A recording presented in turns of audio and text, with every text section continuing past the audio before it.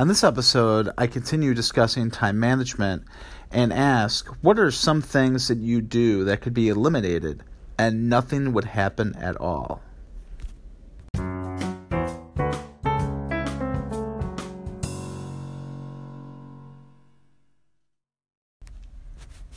Hello, everyone, and welcome to episode 41 of the Lawyer Lifestyle Podcast for April 5th, 2018.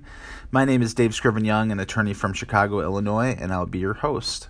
This podcast takes you on a daily journey to discover key principles in the areas of marketing, sales, and leadership for attorneys. So we've been talking the last couple of days about leadership, and one of the components of leadership being great time management.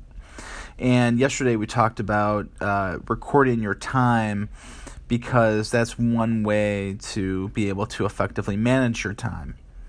And so I started this morning recording my time using the Evernote app, and basically just opened up a new note and just started typing in, when I got up and, getting ready for the morning and commuting and all of that stuff. Pretty happy so far with, time that I've used. 5 minutes to get coffee this morning. Maybe the one thing that, I was like, that took me a little longer than it should have. But it really, I think, focuses you on, what are you really doing with your time?